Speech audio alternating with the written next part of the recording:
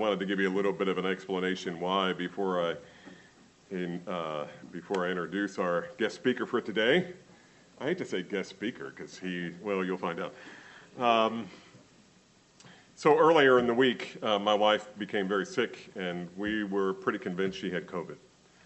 And so I immediately called Rod, and we started working through this and realized that if we have COVID in the house, then I probably need to not be here today.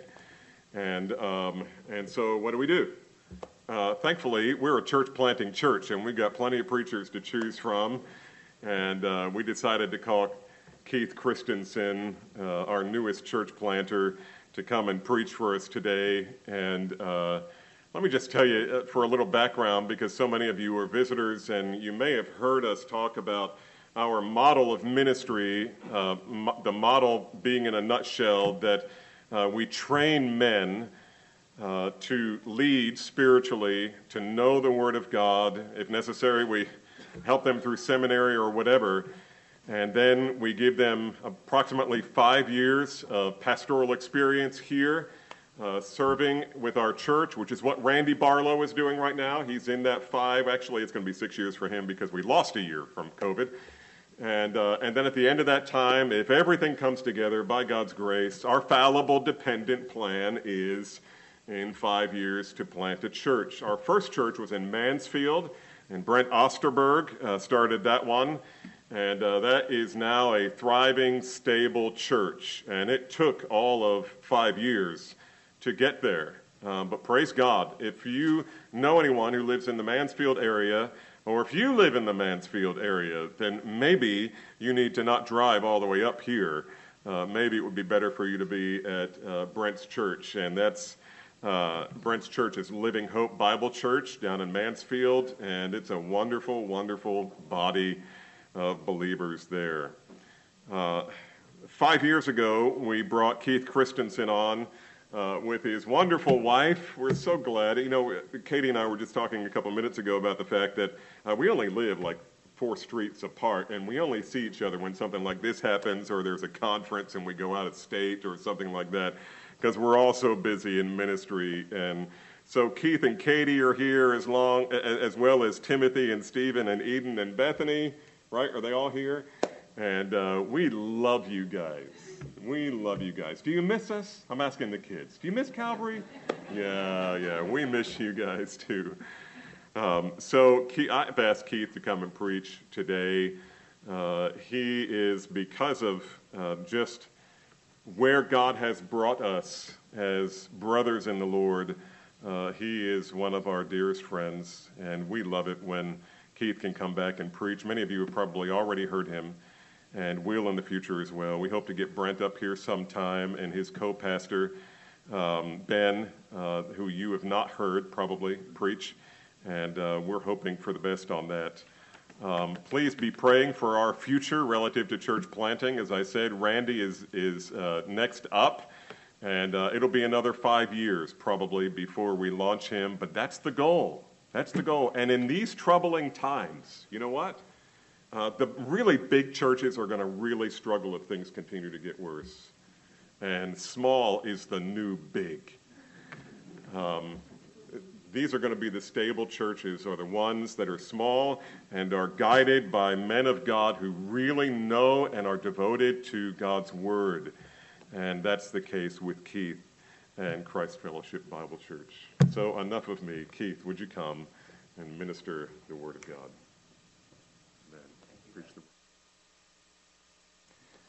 It's a delight to be with you again. I love this church. We just passed our 1-year anniversary last Sunday at Christ Fellowship. Yeah. And if small is the new big, we are a really big church.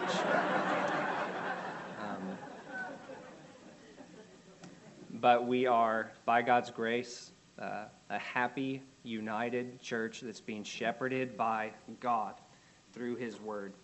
And last Sunday, we were able to recount with much thankfulness many good things God has done this past year. And many of you have been partners in ministry with us through your prayers and other ways you've encouraged us. So just sincerely, thank you. Thank you. And on behalf of the saints at Christ Fellowship, I want to greet you as well. I was under strict orders to do that, so I did. And thank you also for this opportunity to preach. So let's open in a word of prayer, and then we'll get into God's word. Lord, I pray that you would show us in your word that what we just sang about Jesus is true, that he is the Lord above the universe. And I pray that you would open the eyes of our heart wider to see his glory and to want to give up ourselves to him. God, I pray that you would even be so merciful as to save some. God, you said it's your good pleasure to give the kingdom. So God, we pray that you would give it. And to those whom you have already graciously saved, again, I pray that you would cause us to increase in faith and in hope and in love, and especially in our devotion to Jesus and our hunger to know him. And we pray this all in the name of Jesus. Amen. So if you're open, your Bibles, please, to the book of Acts. At Christ Fellowship, we're going through the book of Acts, and I'm just going to bring you along with us this morning. Acts 3. We finished chapter 2 last week with a beautiful portrait of the early church in Jerusalem.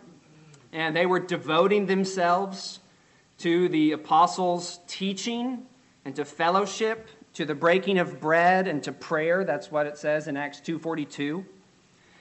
And the church devoted herself to the teaching of the apostles because they were the Lord Jesus' official spokesmen or chosen delegates. The apostles were Christ's authoritative witnesses. Those 12 men followed Jesus through his whole earthly ministry, learning from him. Then they were eyewitnesses of his death, of his resurrection, of his ascension to glory. And so people can believe in the saving work of Christ on the basis of their first-hand eyewitness testimony about him. And people must receive the apostles' testimony about Jesus because their words about him carry divine authority. To reject or ignore the apostles' teaching is not to reject or ignore men, but God. Because these men spoke about Christ with words that came from the Lord himself. Jesus specially commissioned them to proclaim him, and he promised that these eyewitnesses would speak with words that the Holy Spirit would give them. Inspired, true words from God about Christ that came from the apostles, and that's why the church devoted herself to their teaching. The Lord wanted people to know that the apostles were speaking about him on his behalf with his authority. He wanted the church to devote themselves to their teaching, and so that's why we read what we do in the next verse of Acts 2, Acts 2:43. Many wonders and signs were being done through the apostles. The signs and wonders were meant to confirm that what the apostles taught was true and from God.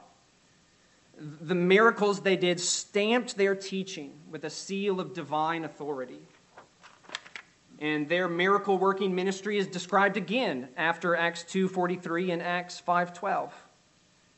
It says there, now many signs and wonders were regularly done among the people by the hands of the apostles.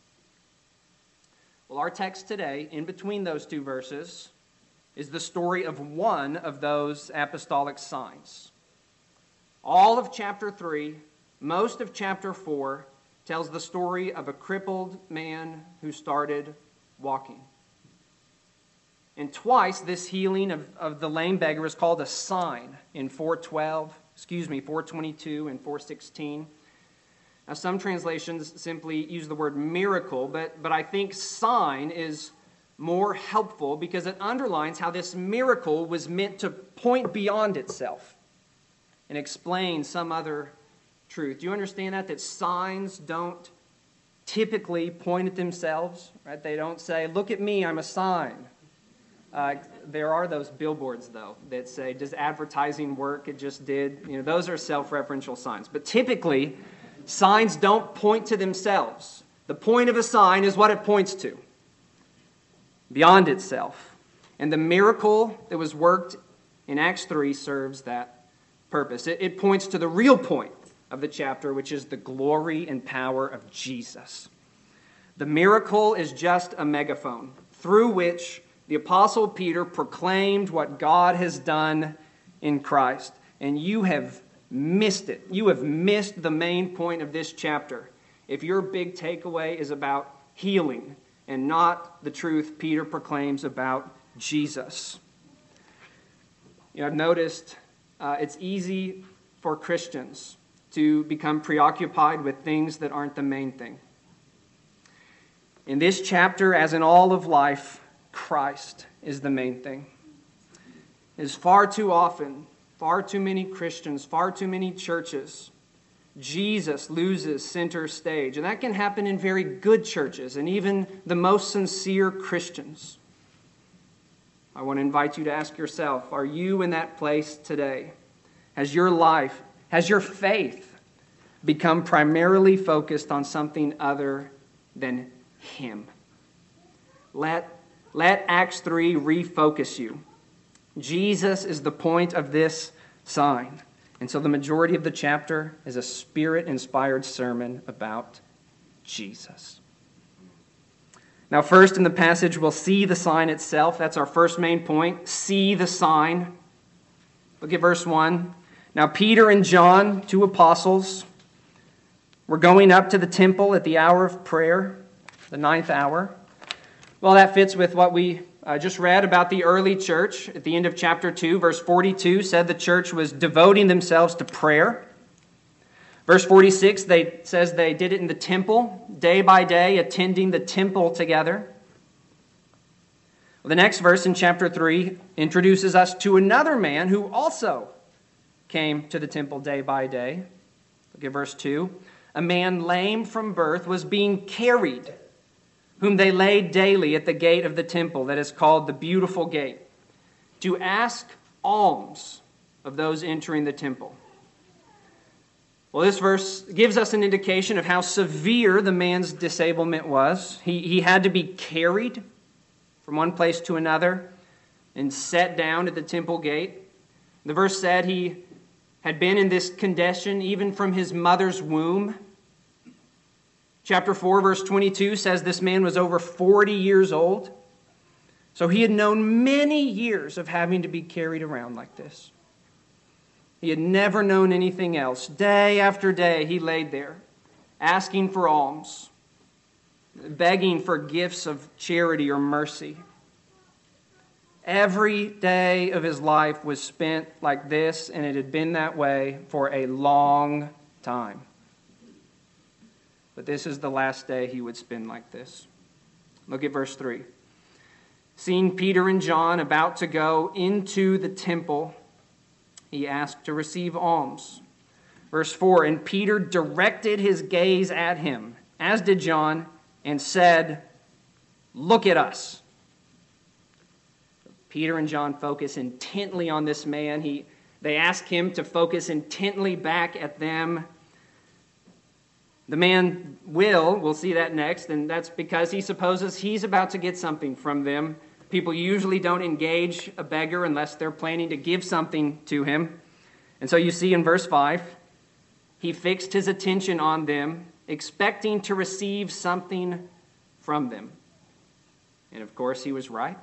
He was about to receive something from them, not what he was expecting, though. Verse 6, Peter said, not sung, but said, "I have no silver and gold, but what I do have I give to you in the name of Jesus Christ of Nazareth. Rise up, walk." Now, I'm sure this man's heart sank after the first few words out of Peter's mouth. "I don't have any silver and gold." The man thought, yeah, I get that all the time. Sorry, man, I don't carry cash. But his disappointment was soon replaced by, I think, bewilderment. Walk. What are you talking about? I have never taken a step in my entire life. Haven't you seen me at this gate day after day? You think I'm some kind of crook? I'm guessing that the man did not right away try to get up and walk, because we find in the next verse that Peter reaches out to grab the guy and pull him up. Verse 7. He took him by the right hand and raised him up, and immediately his feet and ankles were made strong. Some translations say that Peter seized him by the right hand to raise him up. And that action certainly squares with what we read about Peter and his personality in the Gospels. As the lame man lays there, I imagine he looked at Peter surprised, maybe even offended. And then Peter laid hold of him and gives him a little yank, which may have surprised and offended him even more. But as he was being seized, he sensed something wonderful. He felt something he had never felt before. Strength in his ankles and in his feet. And he was exhilarated. Immediately, he has this overwhelming urge to jump. And so he does, and then he kept doing it. Look at verse 8. Leaping up, he stood and began to walk and entered the temple with them, walking and leaping and praising God. For the first time ever, he stood, he walked, and he leaped and leaped and leaped. And he walked with Peter and John into the temple, jumping up and down all the while. He was praising God, no doubt with extreme jubilance. He was causing quite a scene, I'm sure. He didn't care. And he did attract a lot of attention in the temple. If someone walked into church doing this, all of you would turn around to look. That's what happened in Acts 3. Look at verse 9. All the people saw him walking and praising God. And it didn't take long for the crowd to realize who this loud jump man was. Look at verse 10. They recognized him as the one who sat at the beautiful gate of the temple, asking for alms. And they were filled with wonder and amazement at what had happened to him. That can't be who I think it is. It's the crippled guy who's always outside the gate. And so the crowd runs to get a closer look, to find out more. Look at verse 11. While he clung to Peter and John, all the people, utterly astounded, ran together to them in the portico called Solomon's. This is an amazing scene, isn't it? The man is grabbing Peter and John as he's jumping up and down and walking with them. And all the people rush to where they are. And they gather around these men in Solomon's portico. And that was a very large, covered courtyard in the temple complex. And Peter sees the crowd and realizes, what a wonderful opportunity this is. To proclaim the name that healed the man, Jesus Christ. So he begins to explain what happened. And that begins the next main point of the passage. We've seen the sign, now understand the sign. Understand the sign. Learn what this miracle means. Peter tells us, beginning in verse 12, when Peter saw it, he addressed the people. Men of Israel, why do you wonder at this? I think meaning this man. Why do you stare at us, as though by our own power or piety we've made him walk? Don't look at us. We didn't make him walk. Don't look at him. He didn't make himself walk. It wasn't our power. It wasn't our piety that accomplished this. Are you quick to give God the credit he deserves, like Peter? It would have been pretty easy for Peter to indulge a little glory for himself here. Big crowds all around him. They're all staring at him. They're amazed at him.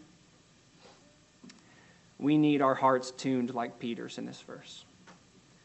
We must put to death the sinful inclinations in our heart that would want to draw attention to ourselves, to our own power or piety, instead of pointing people's gaze to the true source of every blessing, God in Christ.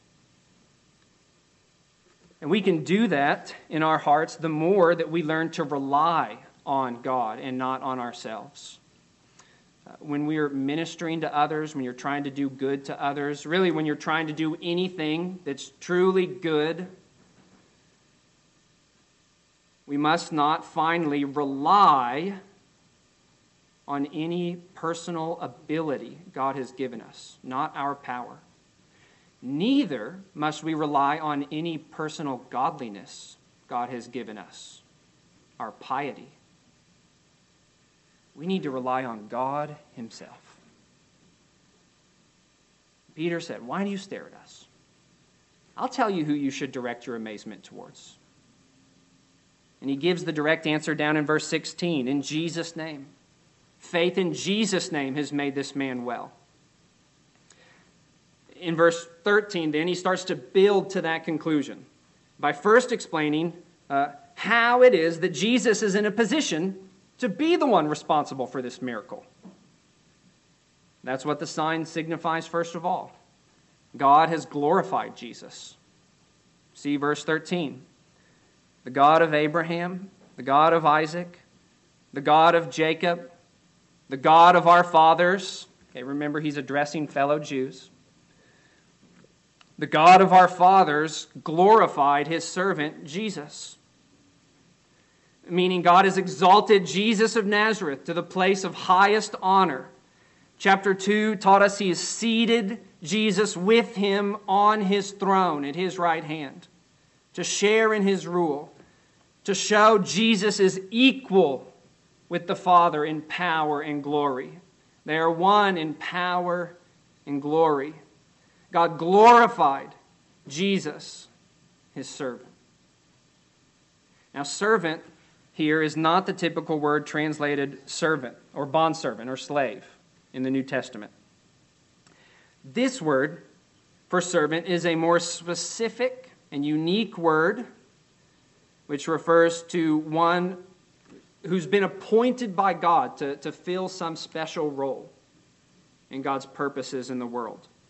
And this word for servant is the title given repeatedly to the coming Messiah in the prophecies of the Old Testament, especially in the book of Isaiah. You know the servant songs in the book of Isaiah? Peter is identifying Jesus as the promised servant of the Lord, who would come to save and to reign. And Peter does the same thing at the end of this sermon. If you look at verse 26, saying about Jesus, God having raised up his servant, the same special title is used there. Now in verse 13, when he says God glorified his servant, that especially recalls Isaiah 52:13, where God foretold, "Behold, my servant shall act wisely. He shall be high and lifted up, and shall be exalted." And Peter is saying, that's Jesus. Jesus is that promised servant. And God did what he said he would do. He's glorified him. He's lifted him up high. And that's why Jesus' name could make the lame man walk. Now, the second half of verse 13, Peter clarifies which Jesus exactly he's talking about. And as he does that, he contrasts the way that they had treated Jesus with the way God the Father had honored him. So look at verse 13 again. The God of Abraham, the God of Isaac, and the God of Jacob, the God of our fathers, glorified his servant Jesus, whom you delivered over and denied in the presence of Pilate when he had decided to release him.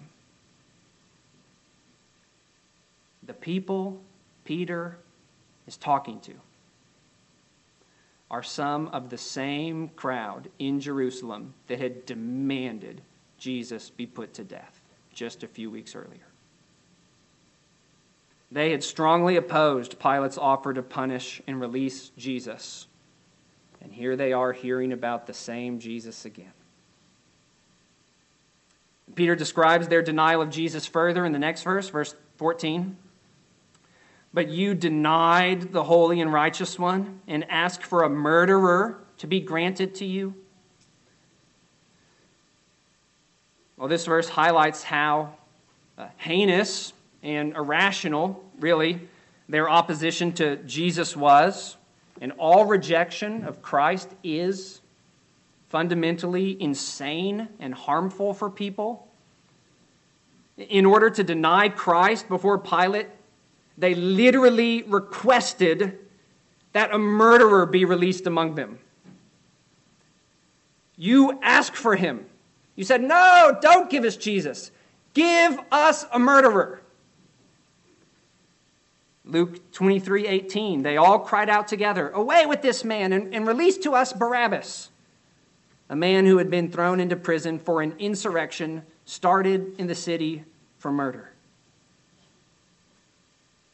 Now, this verse highlights then the wickedness of the one that they asked for, but it also, on the flip side, highlights the glorious goodness of the one they denied. Do you see that? And calling Jesus the righteous one in verse 14.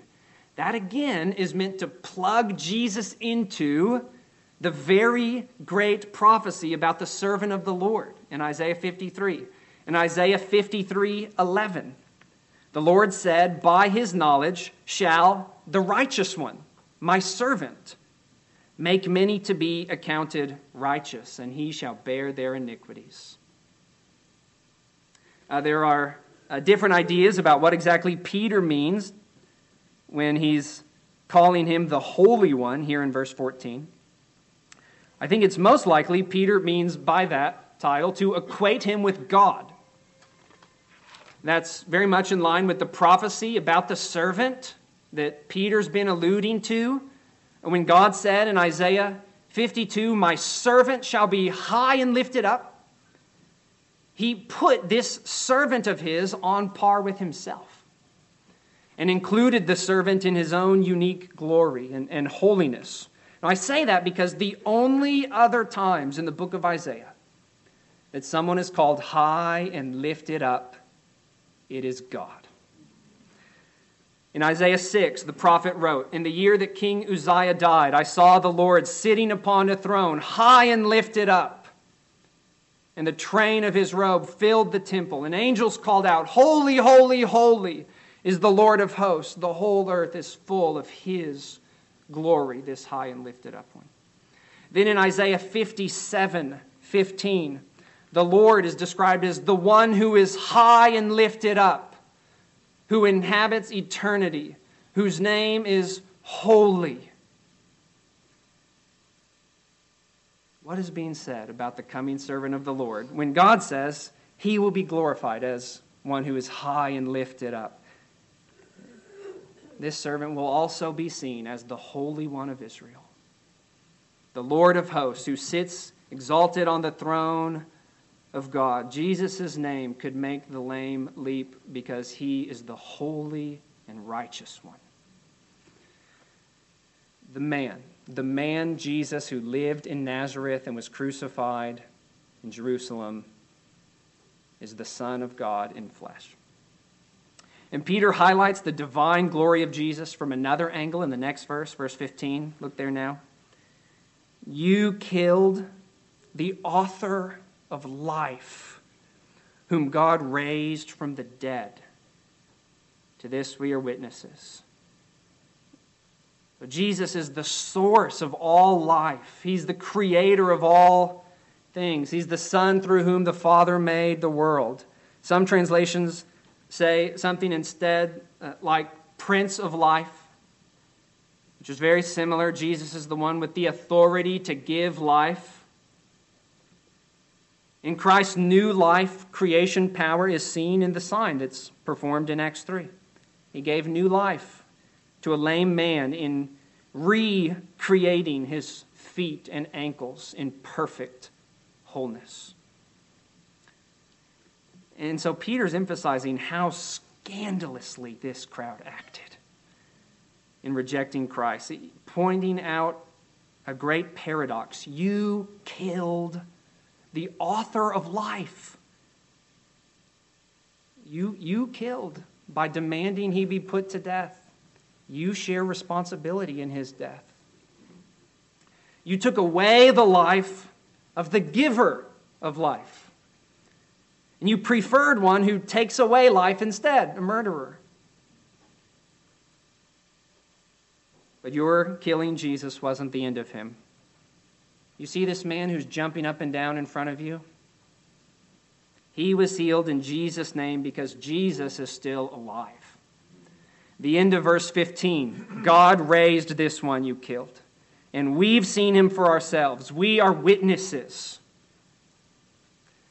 You see the great contrast Peter's been painting between the glory of who Jesus is and how people treat him. And the great contrast between the way they treated Jesus and the way God has honored him. The beginning of verse 13, God glorified him. The end of verse 15, God raised him up. In between those statements, you delivered him up, you denied him, you killed him. You see what Peter's doing? Part of the point of this sign outside the temple was to confront the people who were in the temple, that their relation to Jesus Christ put them at odds with God. Because, don't miss this, God's great delight and purpose is to glorify his Son. If you are not living for the glory and honor of Jesus Christ, you are living contrary to God. There is no way possible to be more out of step with God than to not live for the glory of Jesus Christ. That's what he's about. Treasuring Christ above all else. Working and praying that others would treasure Christ above all else. That is the way to walk in step with God's will. Christ is the main thing. If you love and seek Christ's glory, your heart is aligned with God's. If not, it's not. If you will not receive Christ, then the New Testament says in more than one place that you're actually in league with those who killed him and guilty alongside him. Now look at verse 16. Peter states directly where he's been headed, what he's already implied. And his name, by faith in his name, has made this man strong, whom you see and know. And the faith that is through Jesus has given the man this perfect health in the presence of you all. So Peter here emphasizes this miracle was a sign for others. He says the man was given perfect health in the presence of you all. And he calls the healed man the one whom you see and know. It was for them. Verse 16 said this new strength and wholeness came from the name of Jesus, faith in the name of Jesus, and the faith that is through Jesus. Get the point? As the NAS has it, on the basis of the name of Jesus, it is the name of Jesus which has strengthened this man. Now, Jesus' name in this verse stands for the fullness of who he is, not just the words that make up his signature. The name of the Lord often means that in the Bible. So, for example, in Exodus 32, Exodus 34, when the Lord proclaimed the name of the Lord to Moses, it says he proclaimed, the Lord, a God merciful and gracious, slow to anger and abounding in steadfast love and faithfulness, keeping steadfast love for thousands, forgiving iniquity and transgression and sin, but who will by no means clear the guilty, visiting the iniquity of the fathers on the children and the children's children, to the third and fourth generation. Okay, all of that was the Lord proclaiming his name. So the name of Jesus here refers to all the glory of who he is. So really, in a sense, Peter has been proclaiming the name of Jesus all this time. He's the author of life, the Holy One, the Righteous One, the glorious, exalted servant of the Lord. The name Jesus labels him as God's salvation. He is God's salvation, which is why his name makes the lame leap. The Spirit-inspired author of the book of Acts, Luke, he carefully wrote this miracle story in the way he did to point out twice that the man was leaping. And he did that to tie this event to the prophetic words of Isaiah 35. And we read from that chapter to begin the worship service. It talks about the day of God's final salvation. And it says, to those who have an anxious heart, behold your God. And they're promised, he will come and save you. And when he does, Isaiah 35, 5 and 6 says, then the eyes of the blind shall be open, the ears of the deaf unstopped. Then shall the lame man leap, same word, like a deer. And the tongue of the mute sing for joy. And then the passage says later that in that day, verse 10, everlasting joy shall be on the heads of those the Lord has ransomed. They shall obtain gladness and joy, and sorrow and sighing shall flee away. So to see how the name of Jesus brought this lame beggar perfect health and overwhelming joy, that is a sign that in Jesus Christ, everything will be restored according to God's promises. In Christ, everything will be made right again and made exceedingly glorious forever. And that's why verse 21 says of him, he is the one, now back in Acts 3, verse 21, he's the one whom heaven must receive until the time for restoring all things, about which God spoke by the mouth of his holy prophets long ago. So when Jesus returns from heaven, all of God's promises about the restoration of all things will come to pass. And on that day, Christ will appear in his glory. We can say it will be the full revelation of his name.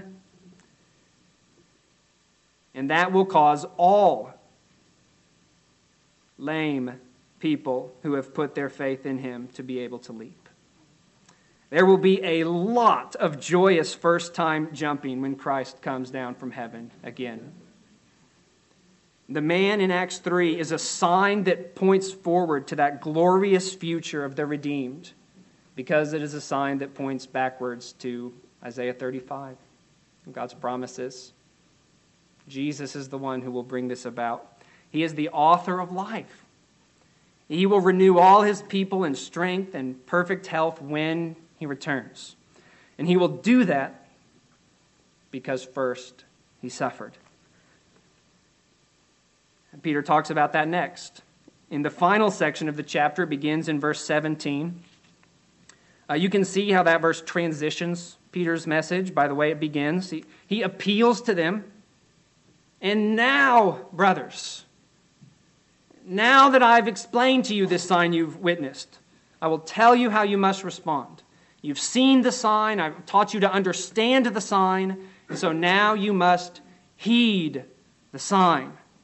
That's the final main point of the passage. Heed the sign. You must pay careful attention to what you've seen and heard, and you must take action in response. The action called for by this leaping sign that God has sent. Now, I know that we won't get all the way through this last section of the chapter, and I do have some regret that I showed up to preach here part one of a two-part sermon, but here we are in God's providence, and we'll be able to get a little ways into this.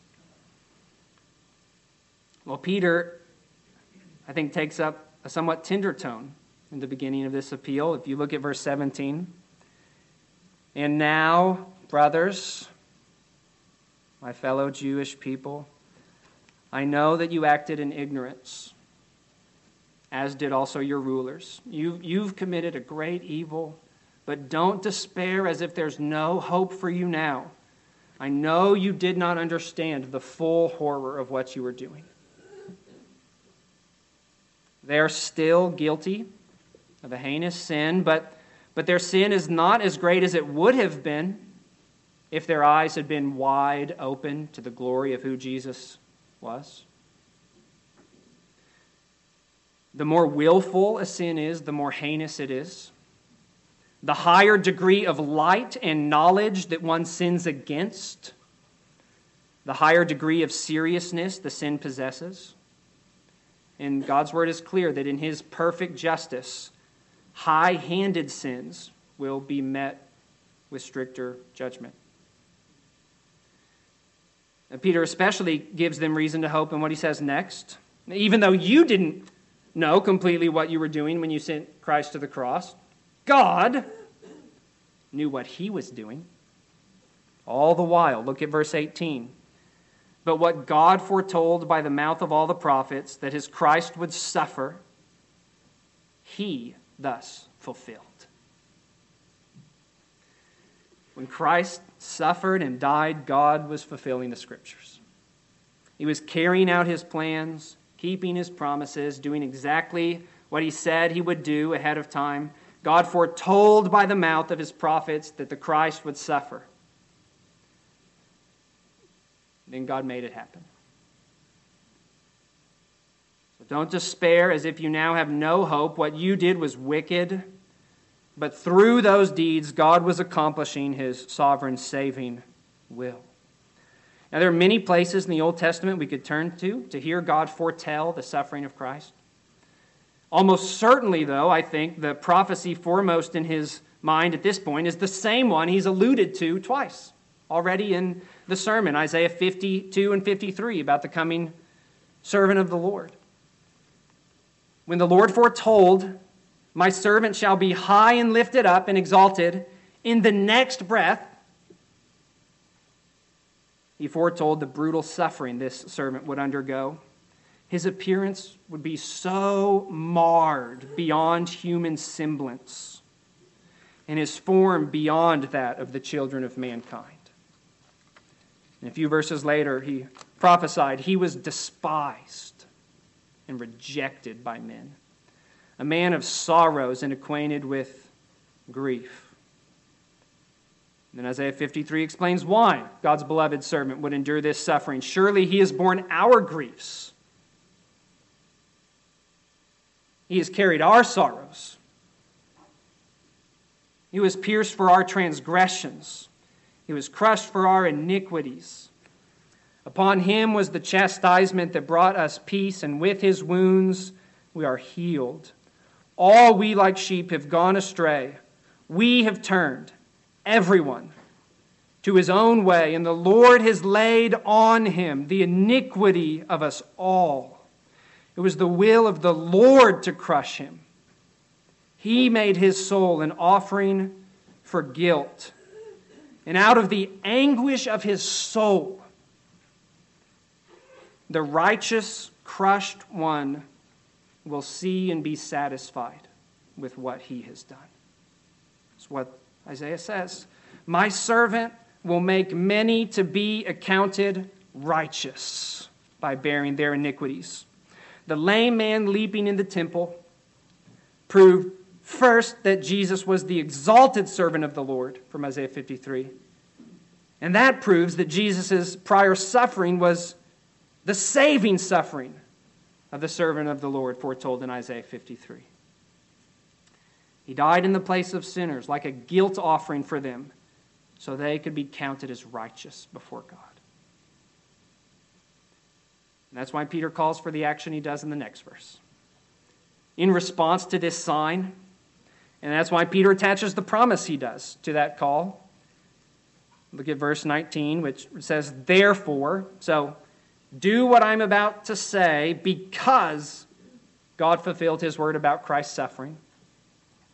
Verse 19, repent, therefore. Turn back that your sins may be blotted out. So, first, Notice that the need for these people to repent shows that their guilt before God was not removed just because they were ignorant, nor just because they were fulfilling God's sovereign plan when they did what they did. Neither truth absolved them. Because of what you were doing when you killed Christ, you need to repent and have your sins blotted out. But because of what God was doing when He crushed His Christ, you can have your sins blotted out. If you will heed this sign, you need to repent. You must turn back. You need to have a change of heart about your sins and about your relation to Jesus. You need to return to God. That's it. Just turn. Turn around. Turn your back on your sins in your heart towards God. All of us, believers, unbelievers, young, less young, if we will respond rightly to hearing about this miracle, we must consider our sins against God and repent in the name of Jesus. And for all who repent and turn back towards God, their sins are blotted out. That is quite a phrase. The word picture here is not what you might think at first. The idea is not making a big blot of ink cover over the record of your sins so that they can't be read anymore. The idea behind blotting out is that the record of your sins is completely wiped away. So there's nothing but a clean slate left to look at. Not just scribbled over. Totally erased. Gone.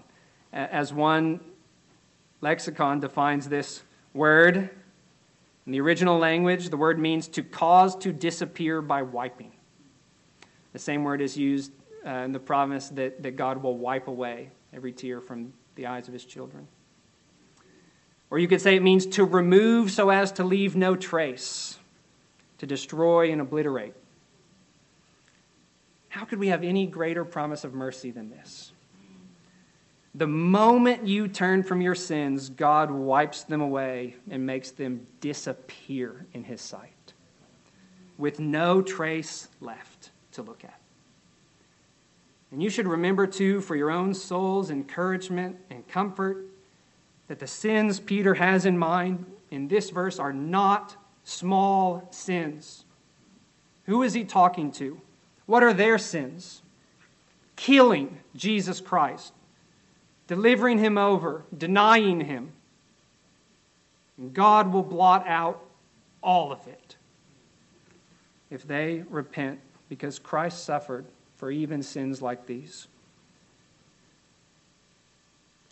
Now, did you notice in verses 13 through 15, Peter twice mentioned how the crowd denied Jesus? And I do wonder if he especially focused on that sinful action of theirs because it was somewhat personal for him. Peter also denied Christ while Jesus was in the custody of Pilate. So Peter could promise this crowd with a heart full of assurance that you who have denied Christ can have your sins blotted out. He knew it was true. Firsthand, he had experienced the same forgiving grace of God in the name of Jesus. So the lame man's feet were made strong by faith in Jesus' name to make you know that a bad man's sins can be blotted out by faith in Jesus' name.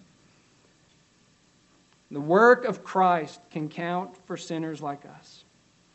It's a free gift that we receive through repentance, verse 19, and through faith, verse 16. And here's the last thing I want to show you before we close. This passage tells us that both repentance and faith, through which we receive this salvation and blessing of God, even those are things that Jesus gives to us and graciously works in us. Verse 16, affirmed that the promised blessings of God came through faith in Christ's name. But then the second half of verse 16 said that the man was made well by the faith that is through Jesus. Faith in Jesus is faith that is through Jesus. What? Jesus is the one who enables us to trust him. Even faith in him is a saving gift from him. And the same can be said about repentance. Verse 19 exhorts us to repent for forgiveness. But then in verse 26, it says, God, having raised up his servant Jesus, sent him first to you to bless you by turning every one of you from your wickedness. Part of the blessing God gives in Jesus is repentance. Even turning back to God in repentance is a saving gift given in Christ. Jesus enables us to heed this sign about him and repent.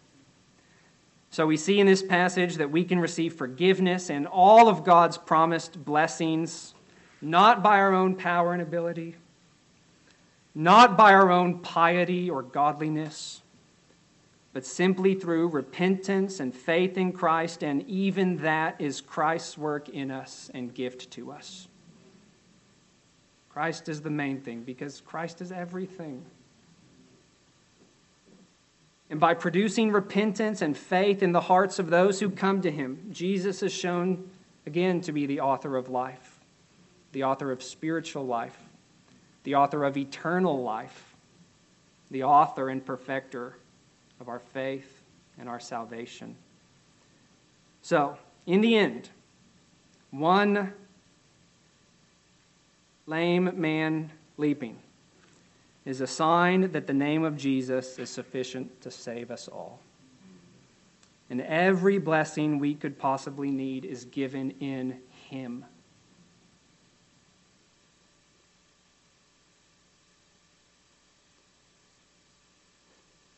Father, thank you for Jesus. We could thank you for so many other things. But there is no greater thing we could thank you for. Thank you for Jesus. Because in Jesus we know we have every blessing. In Jesus we know we have forgiveness. We have eternal life. We have a promise of eternal perfect health. In Christ, we even have faith and repentance by which we receive all those other blessings. Thank you, God. God, I pray that you would help us. I pray that the name of Jesus would be greater in our minds and hearts and sweeter to us. Even now as we worship, bring this about by the power of your Spirit. We ask. And we come to you only because of what Jesus has done with these requests.